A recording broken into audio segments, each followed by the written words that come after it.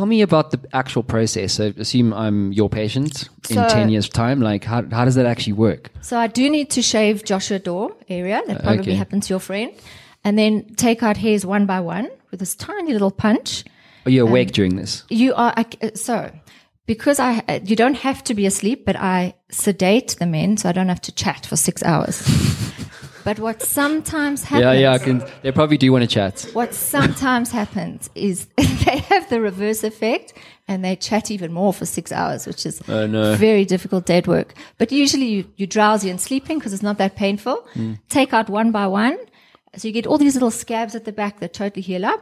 And then insert them one by one wherever you need them. So the biggest thing is designing the hairline so it's not fake and it suits the face.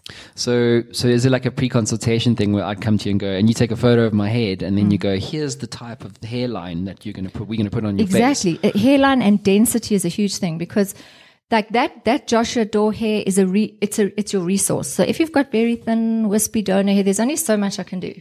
It's like trying to invest with R1 million or with 10 Rand, you know? So, okay, $1 million's probably quite low, but you know what, you get the gist.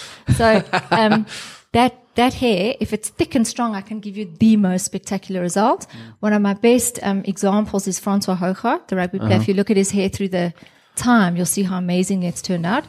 But then other people, and it's usually the rich, demanding people, have this thin, tiny, wispy hair, and there's not so much you can do with it.